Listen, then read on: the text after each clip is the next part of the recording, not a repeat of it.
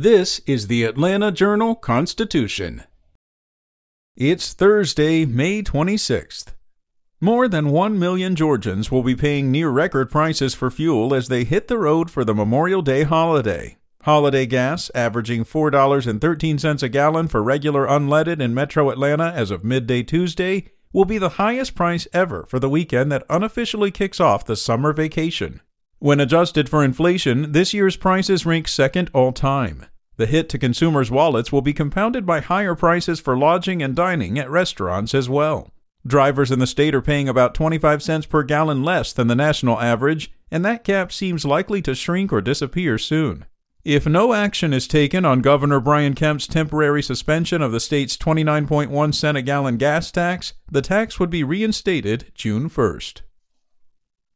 In other news, a Morgan County board signed off Wednesday on a property rental agreement that's a centerpiece of the $1.5 billion incentive package offered to electric vehicle maker Rivian. The 4-1 vote will allow Rivian to rent the land and future factory buildings on the nearly 2,000-acre site without paying typical property taxes. The rental agreement is one of several components of Rivian's incentive package, and by far the largest, providing some $700 million in property tax savings over the 25-year term. Under the terms of the agreement, Rivian will pay more than $300 million over 25 years to local governments and school systems under a payment in lieu of taxes agreement or pilot. The Rivian incentive package is the largest Georgia has ever offered an economic development prospect. Rivian in December confirmed plans to build a $5 billion factory along I-20 about an hour east of Atlanta, and has promised to employ 7,500 workers on the site, where it will make electric vehicles and batteries to power them. Meanwhile, Georgia's primary election is going into overtime with runoffs in both parties for the U.S. House, along with Democratic Party runoffs for Lieutenant Governor, Secretary of State, and 2 other statewide races. Because of a voting law passed last year, runoffs will take place in just 4 weeks, on June 21st. The new voting law also reduced early voting for runoffs. Instead of 3 weeks of early voting, Senate Bill 202 required 1 week of early voting, or it can begin as soon as possible after a general election. According to the National Conference of State Legislatures, Georgia is one of 10 states that require a runoff after a primary if no candidate wins over 50% of the vote.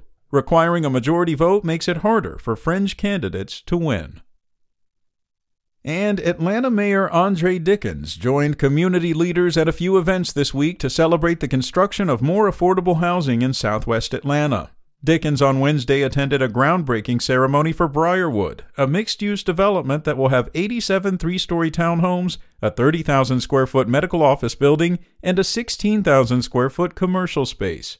According to officials, the Greenbrier Community Project already has 25 single mothers who pre-qualified for the affordable housing at the property.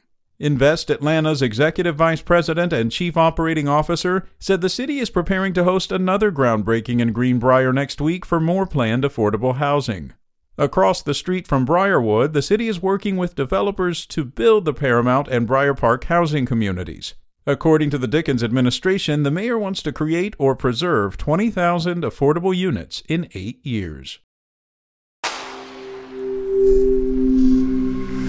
Spoken Layer.